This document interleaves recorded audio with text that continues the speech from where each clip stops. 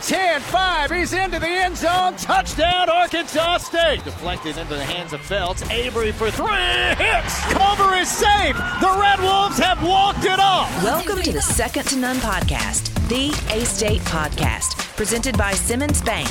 Now, here's a couple of guys who know the Red Wolves like no one else. Matt Stoltz and Brad Bobo. It's time once again for another Second to None podcast presented by Simmons Bank.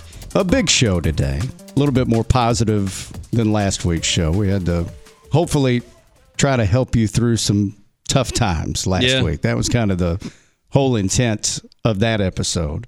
But looking forward, here in the next few minutes, we're going to be joined in studio by the new head volleyball coach, Brian Gerwig, and this is a fantastic human being, number one, a very good volleyball coach. I know we're excited about that, but he's got a great story to tell, too. Yeah, and, look, I'm not going to lie to you. There's some triumph and some tragedy in there. It's what's coming. If you don't know the story, you'll hear it, but the triumph's on the back end of it, and I'm thrilled that he's back, part of the A-State volleyball program. I got a call from our partner the other day, Philip Butterfield, and he's getting ready for his second year on our broadcast with us.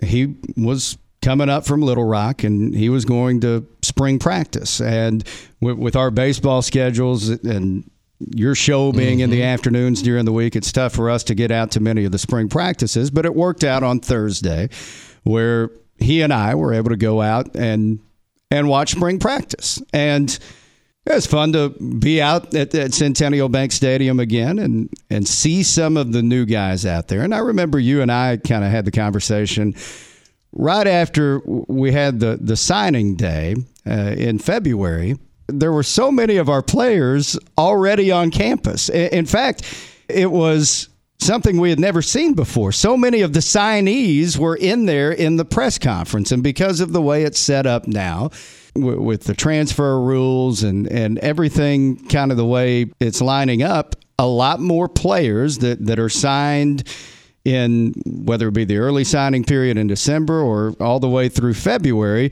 they can already be on campus for spring practice. So we're able to get kind of an early look at a lot of the new guys, if you will, on this A-State roster. And even in a couple of cases, some high school guys graduated early. Yeah. And are here too. So, and I'm glad you guys got to. I got to live vicariously through you so you can tell them a little bit about what you saw. Well, and I think a lot of what we were trying to do was get out there and see what was happening with that defensive front seven. One of the guys I wanted to see live was the Alabama transfer, King Makuta, who was, I think, one of the most hyped transfers in this class. And, he was a guy that was a linebacker at Alabama, but we knew coming in he had a good chance at moving to the defensive line. And he's out there practicing at defensive end, and he looks good in that role. And, Thurman Geathers, the former Louisville transfer who was here and saw some reps last year, he was out there and looked good, looked like he put on a little bit of weight.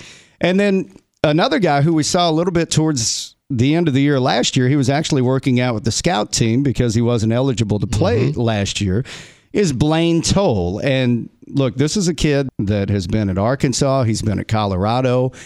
And now he's here at A-State. He's going to make a difference on that defensive line. He's saying you send him off the bus first, right? I mean, Coach Keedy would call it pretty in uniform. But I think he's got the game to back it up. In King Makuta, you're right. He was listed as, we played linebacker at Alabama, but you go back to like his high school recruitment, and he's listed as one of the top edge rushers in the country in his high school class. That's what he was listed as, an edge rusher. So I'm sure he feels a little bit back at home getting to play there here. Terrion Sujic, another transfer from Vanderbilt. He was out there, got to see him live for the first time. You look at some of these other guys, and I was interested on that defensive side of the ball to see what it looked like with Kavon Bennett, who was very good at defensive end last year, but we knew he was going to make the move to linebacker. This is really a move that I think will be beneficial to the Red Wolves this year, but also help him as far as trying to get to the next level. But he looked good. Saw him line up at linebacker. He was moving around really well. Saw him drop back into coverage some. And, it looks like a good fit there. And he's right next to that Houston transfer, Jordan Carmouche. And I thought those two in that linebacking core, along with some of the other returners, Jaden Harris, Malik Straker, that looked good. And look, you and I talked about it a lot. Second half of the season last year, we saw significant improvement on the defensive side of the ball. It was really, really tough to watch the first 6 games or so. It was last crazy. year. It went from the absolute, weak link on the team to the strength of the team by the end of the season. It was kind of crazy to watch. But you see some significant improvements already with some of the guys they brought in. And some other names I wanted to mention. Ahmad Robinson, who was a highly recruited corner out of the St. Louis area. He's already out there getting a lot of reps, and he looks good. And then Eddie Smith, another Alabama transfer, is back there at safety, and he looks like he's going to be a difference maker for us as well. So those were some of the good things I saw on the defensive side of the ball. I wanted to see on offense what the line looked like because of the guys we lost. Look, we heard a lot last year about McKeelan Thomas, and I know especially towards the end of the year, Coach Jones wanted to get him some reps, and he did. But McKeelan is a guy out of Little Rock Central who he was recruited by several schools, and he decided to come here. He's lining up as the left tackle right now, and that's a spot where hopefully he can thrive in the future. And then we've got a new body there at left guard, this Iowa Western transfer, Mekhi Butler. He's a big dude, 338 pounds at left guard. And then at center, Ethan Miner is a familiar face. Right next to the right guard, Ernesto Ramirez, and he's an interesting story. Ernie actually went through senior day last year. He wasn't going to come back to use his final year, but he's back on the roster. He decided to come back, and there he is at that right guard position. And it was really nice to see Robert Holmes, who got injured early in the season last year. He was starting at right tackle, and then once he went out, the offensive line really didn't seem like it was the same, but he was back out there and looked healthy at that spot. Honestly, the way last season unfolded, it's easy to sort of forget about Robert Holmes because he went down and there was a lot of season left to go. But you're right, that's a good one to get back and get there in that right tackle spot. And happy to see him back and healthy. He was playing well when he got hurt. Everybody wants to know about the quarterbacks, and James Blackman was out there, Wyatt Beagle. We've seen those two before, and then got our first look at Jackson Daly, and this was the highly touted freshman who kept his commitment, even though he was getting offers from everybody. It seemed a whole bunch of Big Ten schools were after him, but he was all Red Wolf all the time. I mean, I don't know how many unofficial visits he had. 10 or 12 maybe that he made with his family down to Jonesboro, but he's been all in from the start. And I think I told you, and Philip and I were kind of joking about it. You see a left-handed quarterback wearing number 15, big body, he's 6'3", and who do you think of? Well, I know the answer already. It's Tim Tebow. Well, yeah, but I mean that's who you think of when you see a guy that looks like that out there. Now, I'm not saying he's Tim Tebow, but at the same time, it was good to see Jackson Daly out there taking some reps. At running back, Marcel Murray and Lincoln Perry. And, of course, Marcel had gone into the transfer portal, but decided Arkansas State was the best place for him, so he came back. A couple of young guys that I know folks are interested in. Mike Sharp, the freshman out of Pinson, Alabama. And then Jaquez Cross, who's from Fordyce, but actually originally went to Purdue and then transferred back here to Arkansas State. It was good to see those two in action. Yeah, it's there's some talent in that room. Mike Sharp, part of that high school signing class, another guy that's here already, and is already one of the fastest guys on the team. I talked to Jeff Jones, a few months back, and there's a timed run the strength staff, the athletic performance staff, does on everybody, and it's not just some straight 40 or something. It's something different, but it's a time deal they do. and he was the third fastest time on the team. And by the way, one of the guys ahead of him was Marcel Murray. So there's some speed and some power and a little bit of everything in that running back room, it would appear. I really like our tight end group. I mean, I would think if you're looking at position groups, it's going to be tough to beat this one with, Reed Tyler, Emmanuel Stevenson coming back, Seydou Traore, who we had a great visit with a couple of months ago here on this podcast. Expect him to do big things. And then Miller McCrumbie, who was a really highly recruited tight end out of McKinney, Texas. He's out there practicing with the team. So I think that is certainly a position of strength. Yeah, when you handed me this sheet we're looking at here, kind of our rundown, I got to these tight ends. I'm like, holy cow. I mean, you have to get creative and find a way to get these guys on the field. That tight end room is deep and talented. It is. And then, of course, even with the loss of a guy like Corey Rucker, I think everybody feels comfortable that we've got some depth at that receiver position. And, Tavalence Hunt being back, Jeff Foreman being back at that wideout position. Saw guys like Kaheem Waleed out there taking reps, Reagan Ely, who looked good as a freshman last year after walking on. Of course, you got Adam Jones back, who is coach's son. I thought looked good last year. He's a part of that receiving core as well. So I think we're going to be just fine at that wideout position. And that's been the case for many years now. So that was on Thursday. Meanwhile, baseball had another tough week. They lost at Southeast Missouri Tuesday by the final score of 8-5. There was, I think we were tied at 5 in the bottom of the 7th. After trailing 5-0. Came back, tied it up. 2 outs, bottom 7. The bases are loaded. There's a blooper to shallow right. We were playing back. Cooper Trimmels racing in to try to make the catch, and he did everything right on the plays, coming in and towards the line, and it's just beyond his reach, and it takes a high bounce. It rolls all the way back to the wall.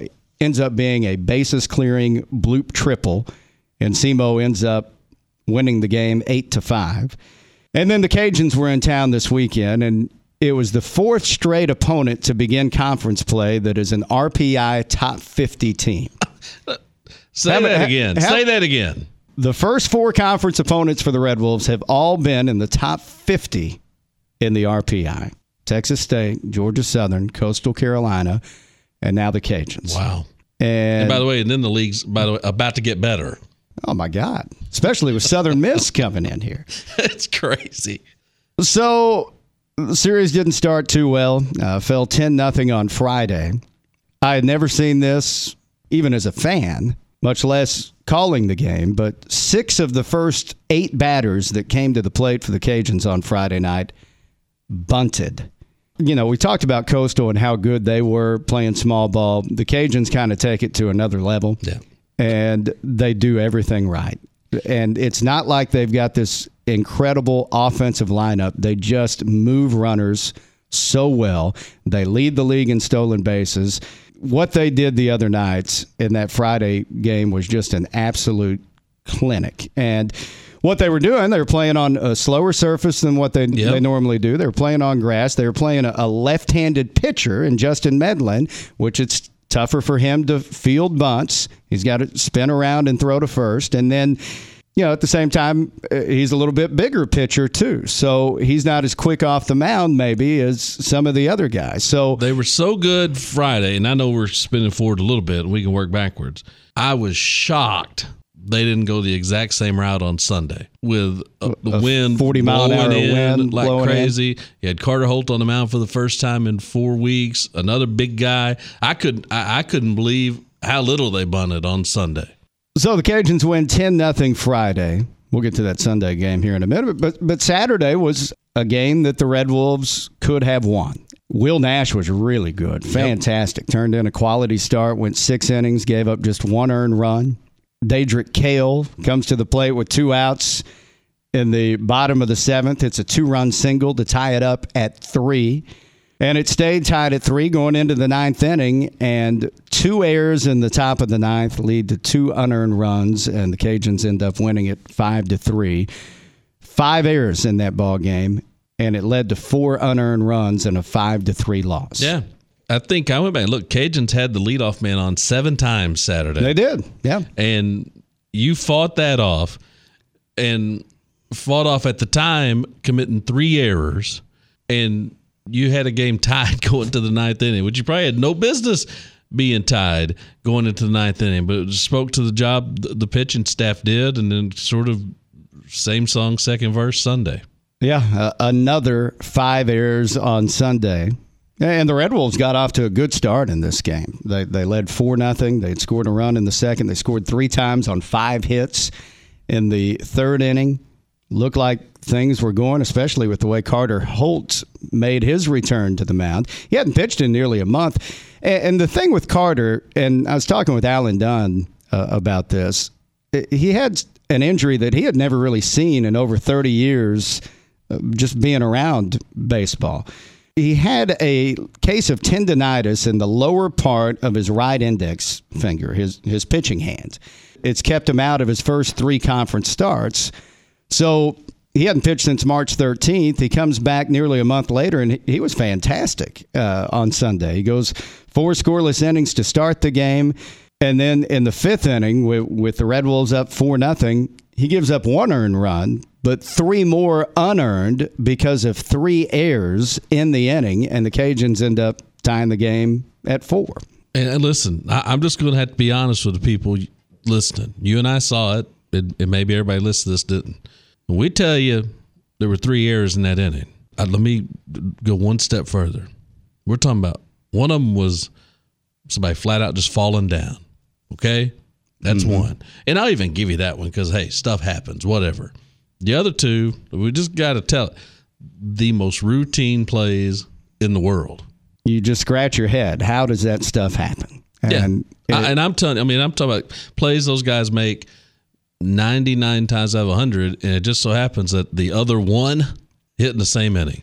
And that's sort of been the story for the Red Wolves. But even with the 3 errors and 3 unearned runs in the 5th on Sunday, it's still a tie game, and it stays that way into the bottom of the 8th. And then the Red Wolves have a golden opportunity in the bottom of the 8th. Bottom of the order's up. 7, 8, and 9 all get on base. Bases are loaded, nobody out. Top of the order coming up, and couldn't push a run across.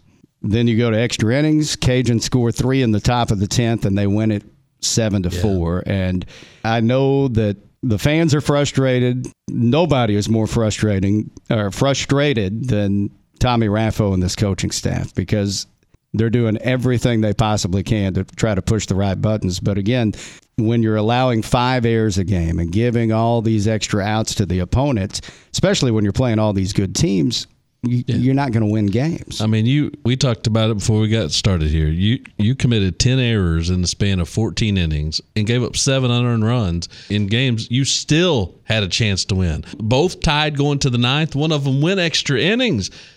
Despite the fact you commit 10 errors in 14 innings and gave up 7 unearned runs, you still gave yourself a chance to win. It's just bless their hearts. One won't fall for them. And Mitch Mathis did the ESPN Plus broadcast with me this weekend, and I enjoy, whether it's Todd Baumgartner or Mitch, either one. It's fun for me. But they both played at Arkansas State, and Mitch played on a team that lost 22 of its last 23 games. Lost 15 in a row, won a game, and lost the last 7 of the year. And he talked about sort of mentally how even if you got in a game and something was going good, you almost can't fight off the notion that you're just waiting for the other shoe to drop. I know something bad's going to happen. When's it going to happen? And he said that's a tough mentality to break out of. Well, and look, that was to end the season. There's still 22 games left in this season. So can the Red Wolves find some way to right the ship these final 6 weekends of conference play and start winning some games? But as of right now, they're sitting at 5-24 overall, still winless in conference play at 0-12, and they'll be back in action this Thursday, Friday, and Saturday at Little Rock. We'll talk about that coming up in just a little bit, but we're going to take a timeout, and when we come back, we're going to be joined in studio by the new head volleyball coach at Arkansas State. Brian Gerwig joins us next. When we play today, we win something bigger than ribbons or trophies. We win our tomorrows. Wherever we play, wherever we fight, wherever we overcome odds, we're winning our way. Simmons Bank is committed to supporting women athletes in the communities we serve and are proud to be an official sponsor of A-State Women's Athletics. Not just for a season, but for a winning future. Seasons are short, but fierce is forever. Simmons Bank, member FDIC. And we welcome you back into the Second to None podcast presented by Simmons Bank. Pleased to be joined in studio today by the 9th head coach in A-State volleyball history. It's Brian Gerwig. How you doing, Coach? Doing well today. Been a busy weekend recruiting, but happy to be here this morning.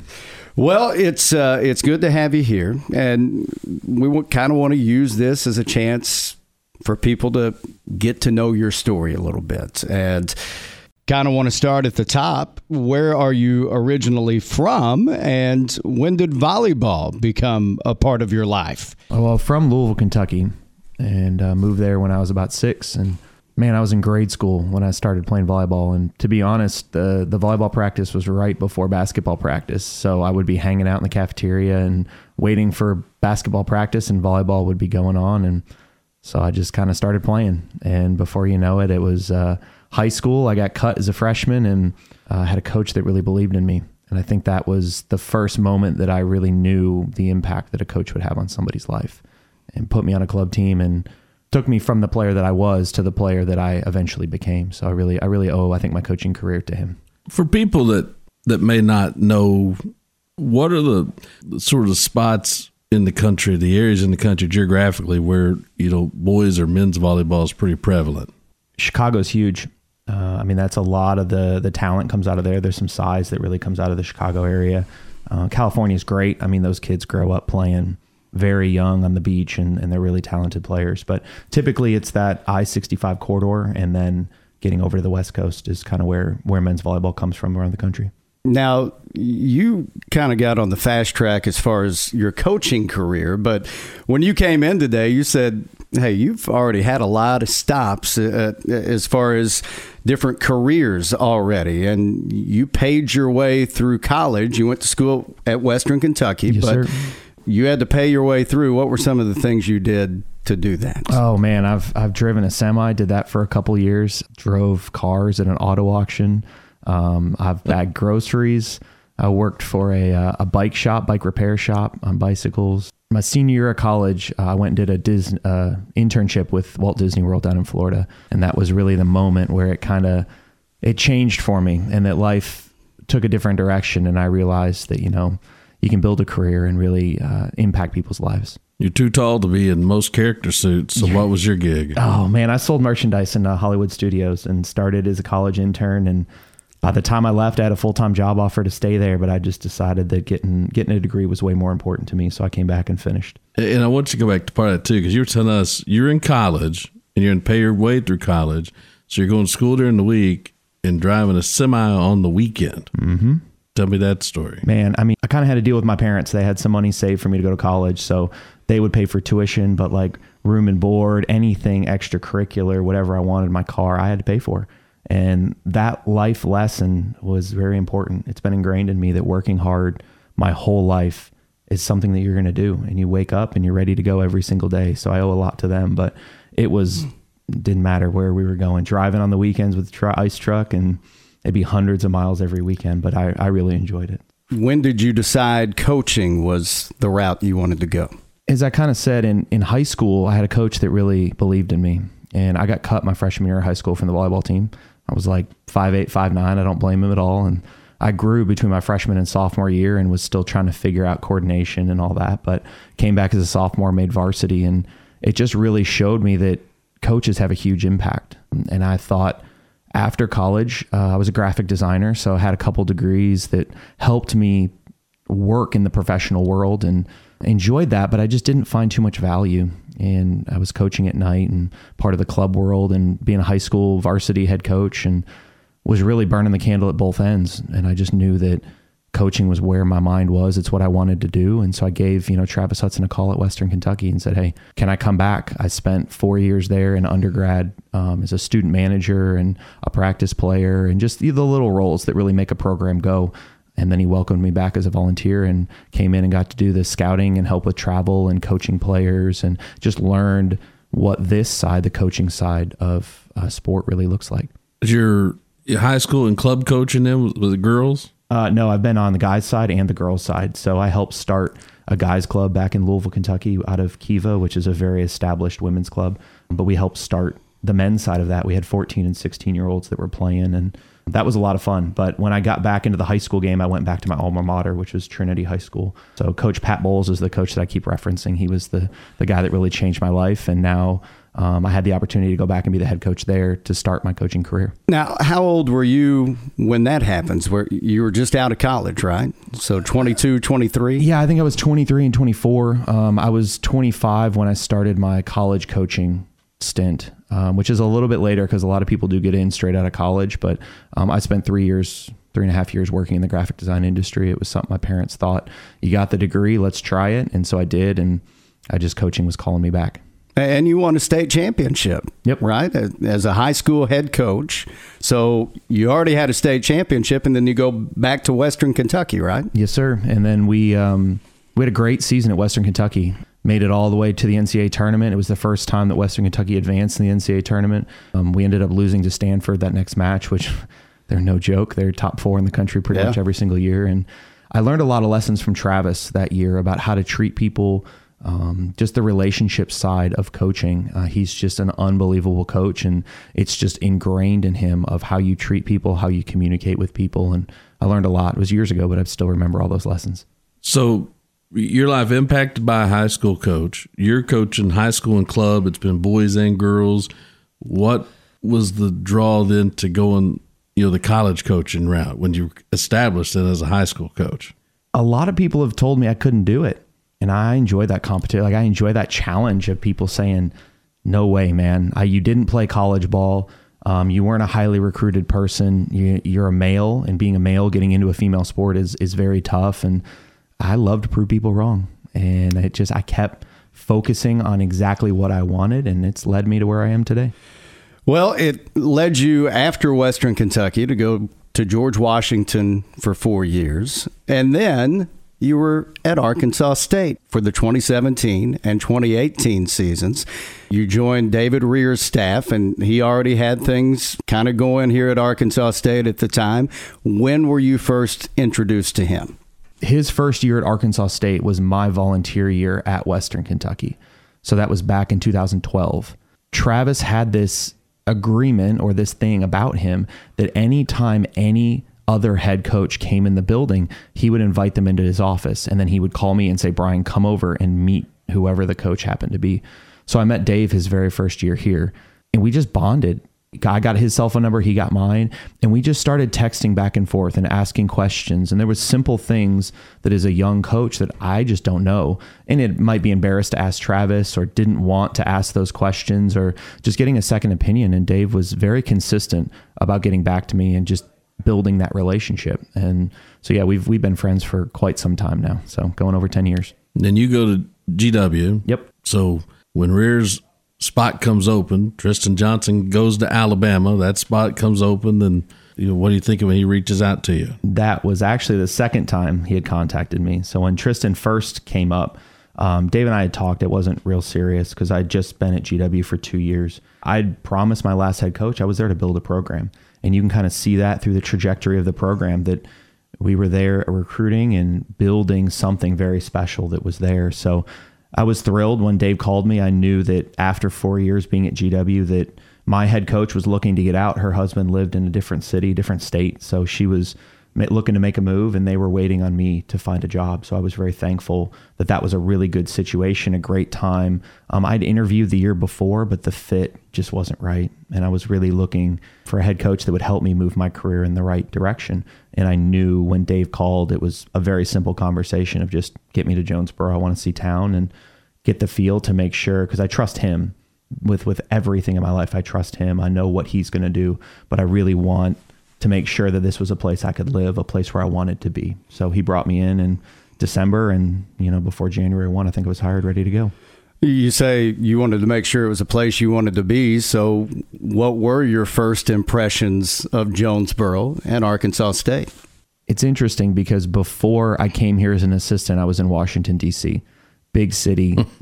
It's compact. There's a lot going on. It's busy. And when you're younger, you're a little distracted. You think that's the fun thing and you want to do that. But I knew that I wanted to build a successful volleyball program. And that's something Dave's done over and over again. He did it at Berlin, and then he was doing it here at Arkansas State. We did it at Houston. And I got the small town feel, like coming here and being able to relax and not drive 1,000 miles an hour and have traffic. And big difference between DC and Jonesboro, I'm sure. And then Houston and Jonesboro when I came back. And my first week in town, I'm staying with some really close friends in town, and I told them I haven't flashed my lights or honked my horn or yelled at somebody once in a week. And well, just spend a little bit more time on Red Wolf. And, well, because you get here because you were here for a while, but that. Like, people think, and I'm one of them, Friday afternoon, like Red Wolf Boulevard's just unbearable. No, not at all. See, we got this saying in Houston that Houston's an hour away from Houston. So you can go anywhere. Like, my church was about 9 or 10 miles from where I lived. And if I didn't set aside 45 minutes to get there, I would never make it on time. And here, that's like a 15-minute drive, no big deal. So it's a whole different level of traffic. I've driven down Red Wolf at 5 p.m. and it is not that bad, people.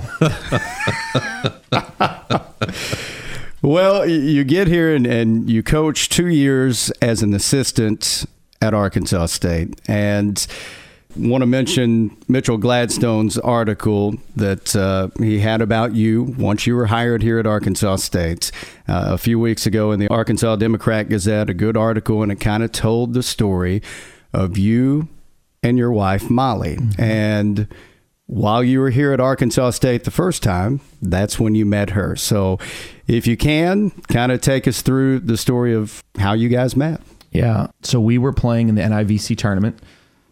Arkansas State was, and we were down at Tulane, down in New Orleans, and we just didn't have the great match. Like the team was very talented. We were really predicted to do well in the NIVC tournament, and we thought, this is it, we're going to go, and it just didn't work. So we came back. We played Thursday. We came back Friday, and I had a good friend that lives up towards Paragould, and it's the Wynn family, love them, and we had a tournament down in Conway, an adult tournament, and he was like, man, you're back. You promised me if you were here, let's go. And I fought it. And he picked me up at like 5 o'clock in the morning, and we drove down there and played in this tournament, and I met Molly that day. So what time did you got back the night before? You got back late, I'm sure, from New Orleans. It was in the evening because we drove all day on Friday. So we played Thursday night and then drove, it must have been 9 or 10 hours to get up here. And so, I'm sure it was like 7, 8 p.m. And I was so tired. And the volunteer assistant at the time was Dylan Ross, who's now the head coach of Loras College. And he was living with me. And for some reason, God was just calling me that day. And I was just like, I'll go. Like, I don't want to go. I'm tired, but we'll go. So I'm very thankful for all those people that drug me and said, let's go. You have to go with us. So it got there and was very lucky to meet Molly that day, and probably made a fool of myself, but ran across the gym when we were all warming up, just hanging out, and nobody really knew anybody. And I just ran across the gym and introduced myself to her. And the rest is kind of history. So it was honestly one of the best days of my life. Were you that kind of guy before that would just run up to girls to meet them like that? Or no. I do have a big personality. I'm fairly loud and fill a room, but it is not really my style to run across the gym and go introduce myself to somebody. And I honestly thought she was dating somebody else in the building at the time, so I was kind of cautious about embarrassing myself too much. But she stayed and watched me the rest of the day. I was lucky enough to win the tournament, so I think that probably helped me a little bit. And exchanged cell phone numbers, and we didn't stop talking for the rest of our relationship. It's not something you normally would do, you said. So why'd you do it? In Arkansas, it's hard to find somebody that's 6'1", brown hair, blue eyes, that's athletic. And when she walked in that gym, I just couldn't stop watching her. So I just thought, I might as well go across and go say hello. Now, she was in coaching too, correct? She was, yep. And we had actually kind of crossed at Harding, paths. right? Yes, at Harding.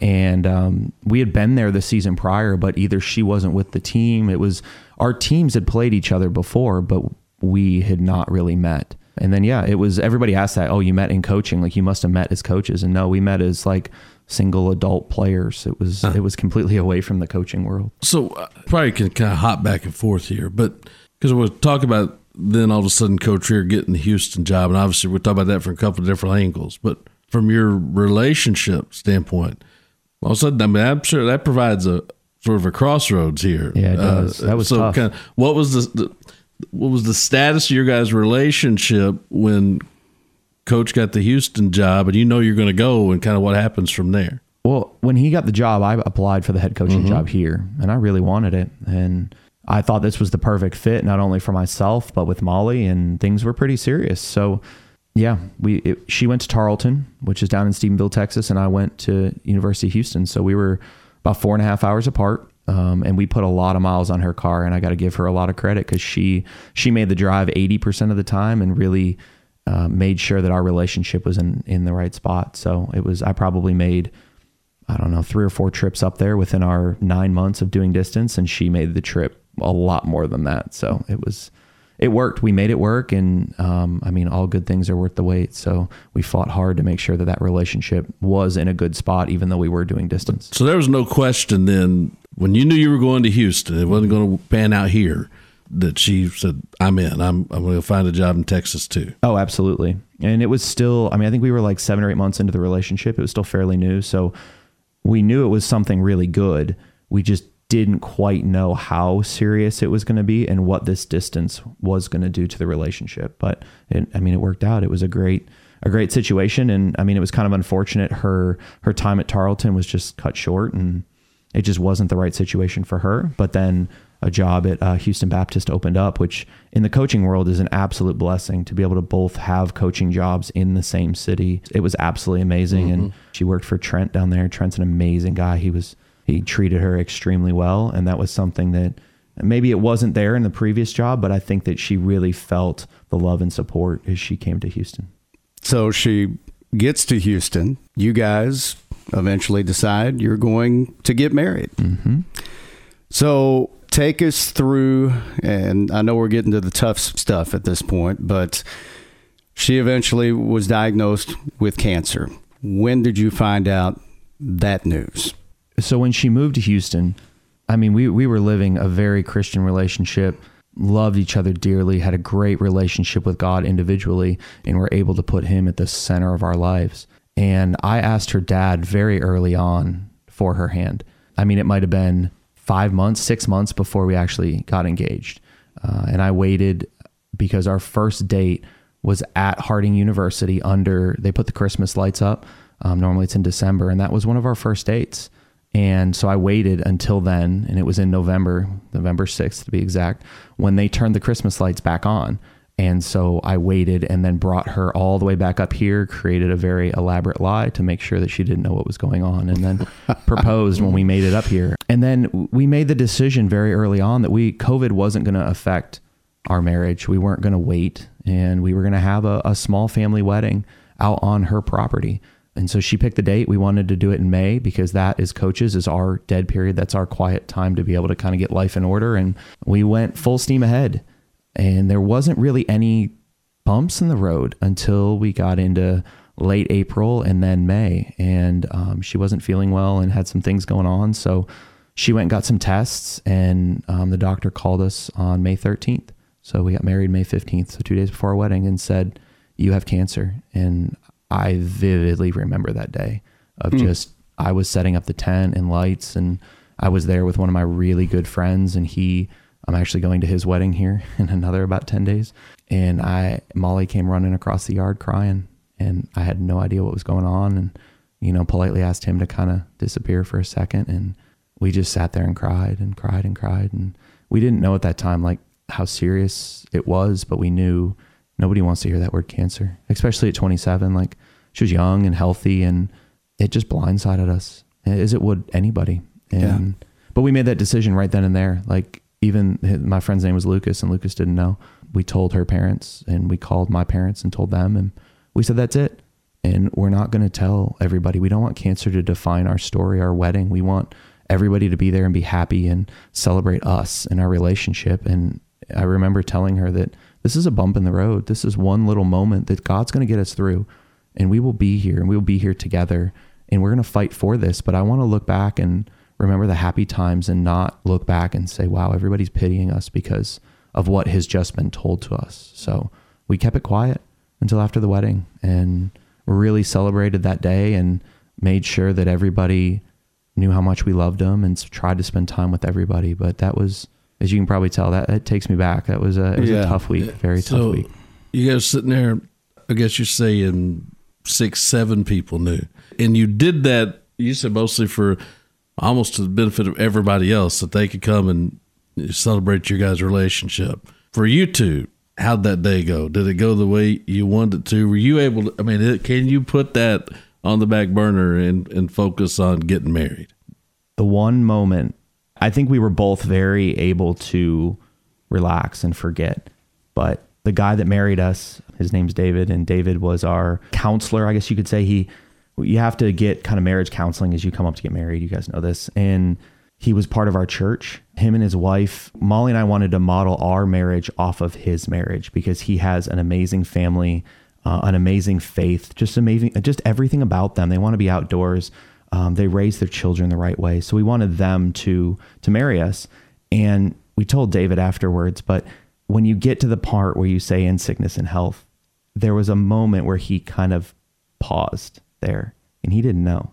And Molly and I are there like squeezing each other's hands because we knew what we were about to get into. And we both took those vows very seriously. And we knew that we are through this, in this together, through sickness and health. That's what we are saying to each other. And I think that moment had a little different impact than what other people have, because we knew the challenges that were right ahead of us, and we really wanted to focus on celebrating that day. But besides that one moment, I think we both were able to relax and really enjoy the day. And people came back to me afterwards and at the reception, and days later were like, when we announced it, people were like, we knew something was up.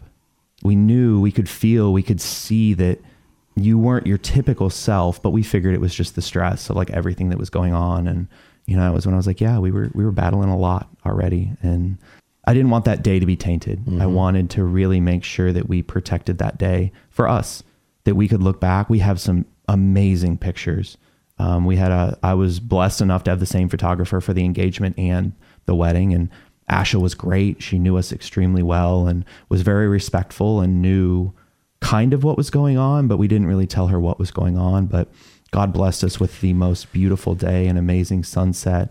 And she captured some pictures that are worthy of a magazine. It was amazing. And I think those pictures were not only a blessing, but it helped us get through. It helps me get through now. I go through them all the time, and I'm just remembering that beauty of that day before we got into some nasty, nasty times.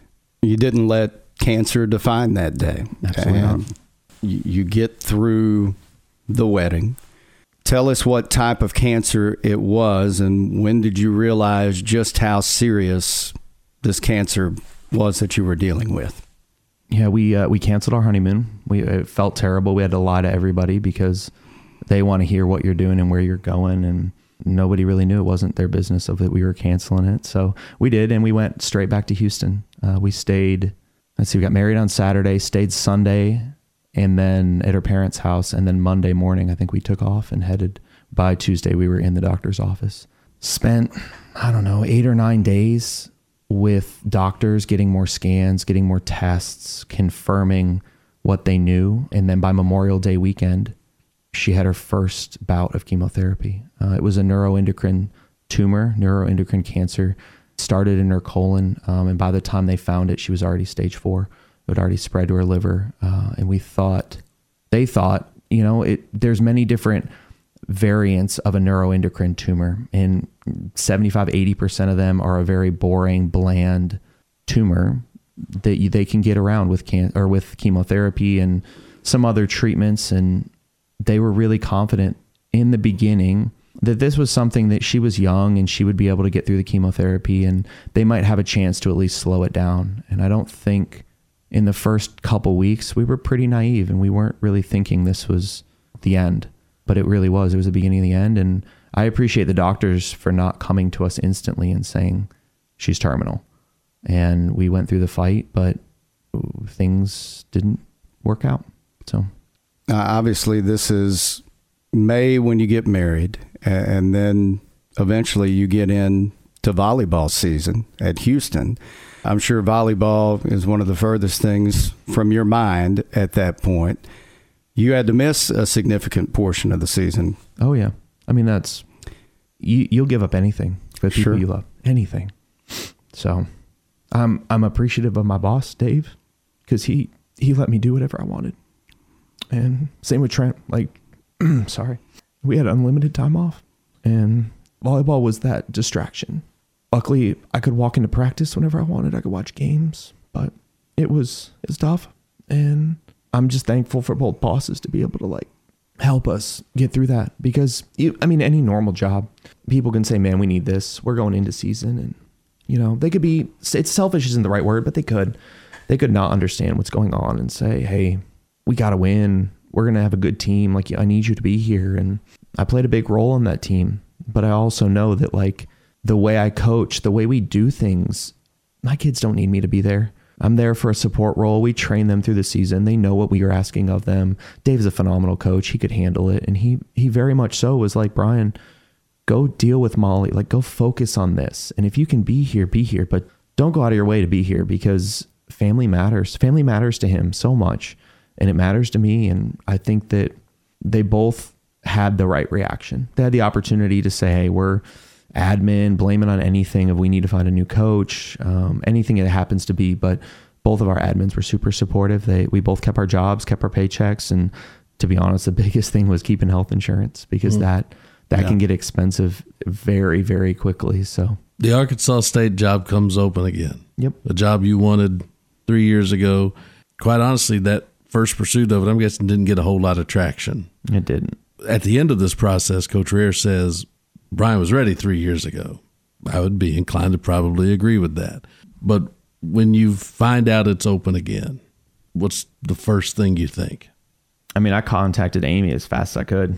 Dave really supported me again through the process. And I think having the connections in town helped a lot. And I think 3 years ago, I was ready. I was ready from a strategy, from a volleyball perspective of, I know how to recruit. I know how to order gear. I know the basics, the framework that makes a really good head coach. I understand that. I've worked from some phenomenal head coaches my whole coaching career.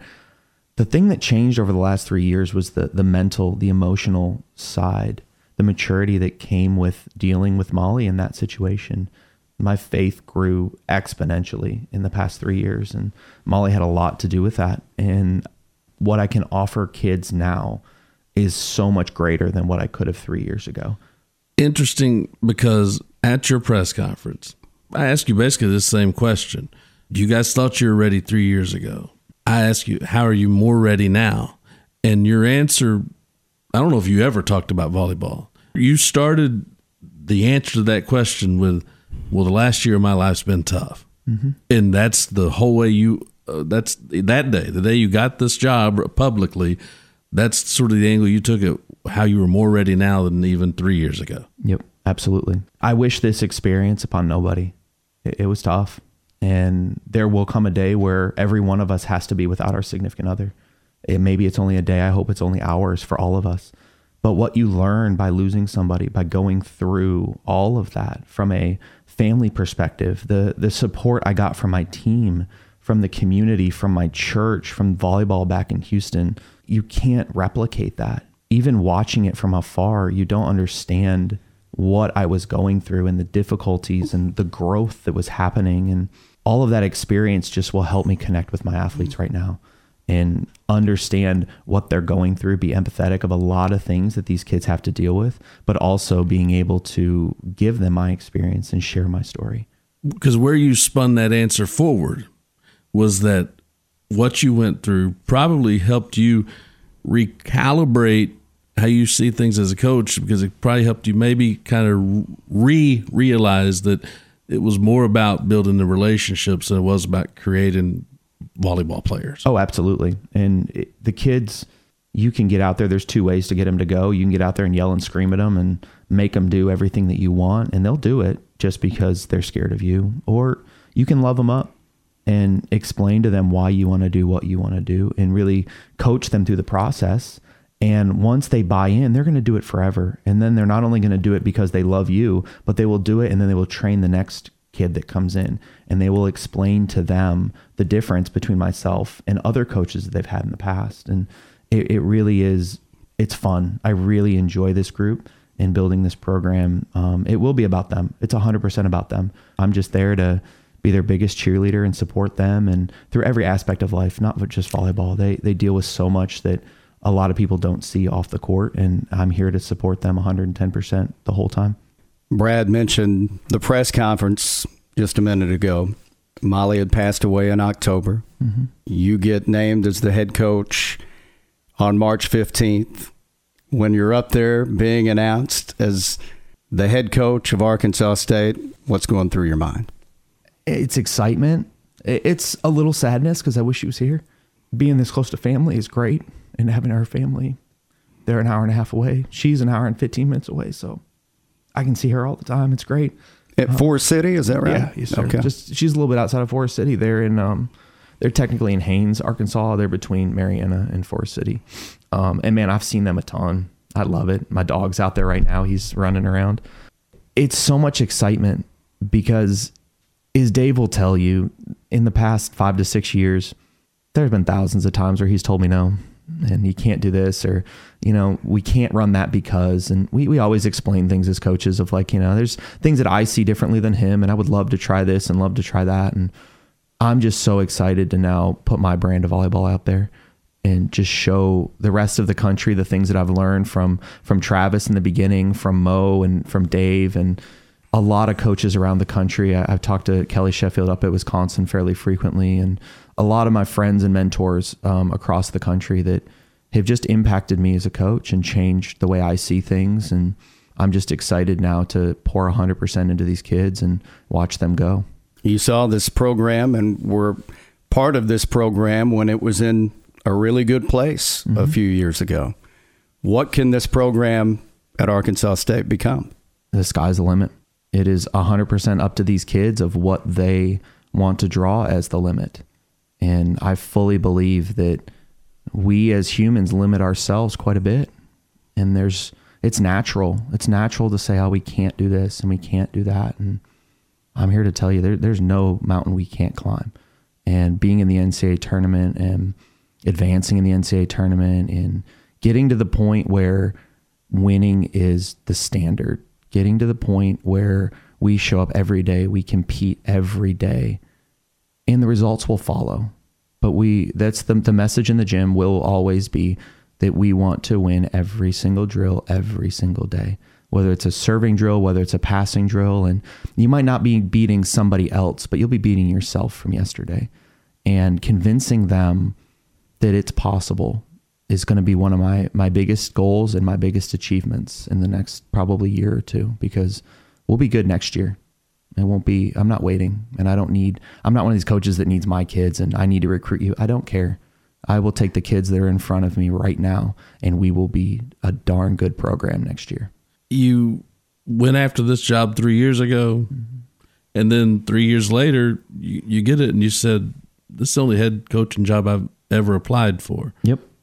Why is that? Why had you not gone after another one? When do you think that might have changed, and why was it this one? Fit as a head coach is really important. You can come into a job and on paper it looks great, and 3 years later you can be getting fired. You got to have the support of the admin. You got to have the support of the community. You have to have a vision. You have to be able to coach and be able to bring the kids in under your wing. And taking the wrong job will sideline my career. And I know what this place has to offer. I know the success we've had in the past. I know how to sell it. I know how to recruit it. I know a lot of people in town. And this job was cookie cutter for me. And I could see it from the outside. The only question I ever had was with having a new AD coming in and saying, okay, what are you about? Because if we don't have the same vision, it would be very hard for me. And I know that the athletic director specifically has a lot of impact over every program. And I really wanted to make sure that our visions were the same. And if they were, I know what I can do here. We've done it before. We've been successful here before. And I mean, that's hard to sell in other programs if they've never won. You can't go to kids and say, man, we used to be good, or this is what I'm going to do. They're going to say, yeah, sure, but there's always that but. And with here, I can look at kids and say, look, we've already been in the NCAA tournament. We've already won conference. Look at what we did. Here it is. We're going to do it again. Come help me. And it's already working. This weekend, I've been on phone calls nonstop, recruiting all weekend. So I'm very excited about the future of this program. And I knew, head coaching opportunities are rare. And especially being a male in this sport, this is, a lot of ADs are looking for females. And this just everything lined up. It's a place I want to be, a community I love and believe in. And I really feel like building this back it's not a matter of time. It's going to happen. And I think next year we'll be a whole different program than what we were the year before. And I'm excited for it. Well, your story, yours and Molly's story, very emotional, inspiring as well. And just you opening up, it can't be easy for you, but thank you for coming in and sharing this story with us, and couldn't be more thrilled for you to be here at Arkansas State. No, I appreciate you guys for having me. And this is just the start. All the work got me to the first interview, and it's just the start. And we've got a lot of work ahead of us, but I hope to be doing this a whole lot more and bringing the kids in here and talking about wins and the successes that they're finding both on and off the court. So I'm really excited about the future of this program. That's A-State's Brian Gerwig joining us here on the Second to None podcast presented by Simmons Bank. More to come right after this. Your first home is like this dream. The day you walk in, the sun seems to shine more brightly. The ceilings, they just seem taller. And you'll never fix that creaky floorboard because it sounds like comfort. What a hug would sound like if it made a sound. And that's when you realize you're home. Really, really home. Realize your dream with a home loan from Simmons Bank. Dreams realized. SimmonsBank.com. Member FDIC, equal housing lender, subject to credit approval. Wrapping things up here on the Second to None podcast presented by Simmons Bank. Thanks again to Brian Gerwig joining us. And, I know that conversation's not easy, but for him to open up the way he does, that story, his story, such a big part of who he is. And he wants people to hear that story, no matter how tough it is. You can tell he's confident as far as the vision that he has for the future of A-State volleyball. We talked to him for 40 minutes there and talked about all the stuff he had to deal with. He never mentioned one time that he or Molly, either one for that matter, ever sat there and asked, why me? Why us? Why is this happening to us? Not one time did he say anything like that came up. Again, like you, I appreciate him coming in and being open and honest, but he has embraced the fact that that's part of his story and a part that he's going to tell. And like I said, I'm thrilled to have him back part of this volleyball program. Yeah, and faith, such a big part of that story as well. And that really comes across, and, kind of look back at the weekend and Scotty Scheffler and how outspoken he is about his faith after that Masters win. And you can tell he's got a different kind of perspective than what you hear from most professional athletes. I think you can kind of compare that to Brian Gerwig because he has this very different perspective than what you're going to hear from anybody else. Yeah, that's probably a good comparison with Scotty Scheffler, who sat there after he won the Masters and told the media room and the whole world as a result that he woke up on Sunday morning and broke down crying because he didn't think he could handle what was about to probably be coming. And his wife said, it was his wife that told him, what do you mean you can't handle it? You're not the one putting yourself in that spot. And it was a chance to kind of talk about his faith. So cool stuff there, and obviously great stuff from Coach Gerwig. The A-State bowling team saw their season come to an end this past week. They went up to Michigan, competed in the Lansing Regional. They made it to the mega match of the regional, but lost to Vanderbilt. But again, congratulations to Justin Kostick and the bowling team for another great season and making it to their 14th straight NCAA tournament. Yeah, they got to the regional championship match, coming from behind to beat Youngstown State first, then dropped a match to Vanderbilt, then actually end up landing against Youngstown State again and beat them again to get to Vanderbilt. But Vanderbilt, the number 3 seed going in. Arkansas State was the 5th rated RPI team going in, and the match was that close, as you would think it would be, with a 3 and a 5 seed going at it for a trip to the Final Four, but Vanderbilt was able to get out of there. A-State baseball is back in action this week, and this is one thing the Sun Belt went to here in the last handful of years. On Easter weekend, they play Thursday, Friday, and Saturday, and I think the Sun Belt was one of the first leagues to really do it, and everybody else across the country, or at least most other conferences, have kind of followed suit now to where they don't play on Easter Sunday, which I think is great. Mm-hmm. And I do want to mention, a guy who I know is greatly admired, still in the Sun Belt, and by Tommy Raffo and Jay Walker, our buddy down in Lafayette, who we got to hang out with this weekend. Tony Robichaux was really outspoken, the legendary head coach of the Cajuns who passed away here in the last couple of years. I think he was a big part of moving Easter weekend to a Thursday, Friday, Saturday series. And he was another guy that was really outspoken about his faith. So Thursday at 6, Friday at 4, and then Saturday at 1, the Red Wolves will take on Little Rock. It will be the first time A-State plays a non-top 50 RPI opponent in conference play. Last matchup with the Trojans as Sunbelt members. That's right. I know this isn't something we were going to talk about here, but speaking of Little Rock, news out here in the past week that it looks like the A-State Little Rock series will continue in men's basketball for the foreseeable future. A non-conference agreement has come about.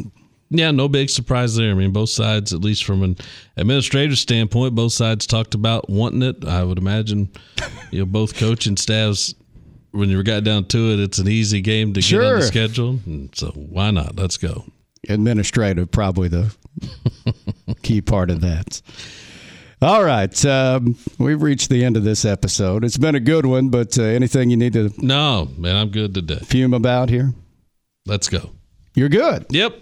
No sense in griping. I don't even know what to gripe about. We got it all out last week, I think.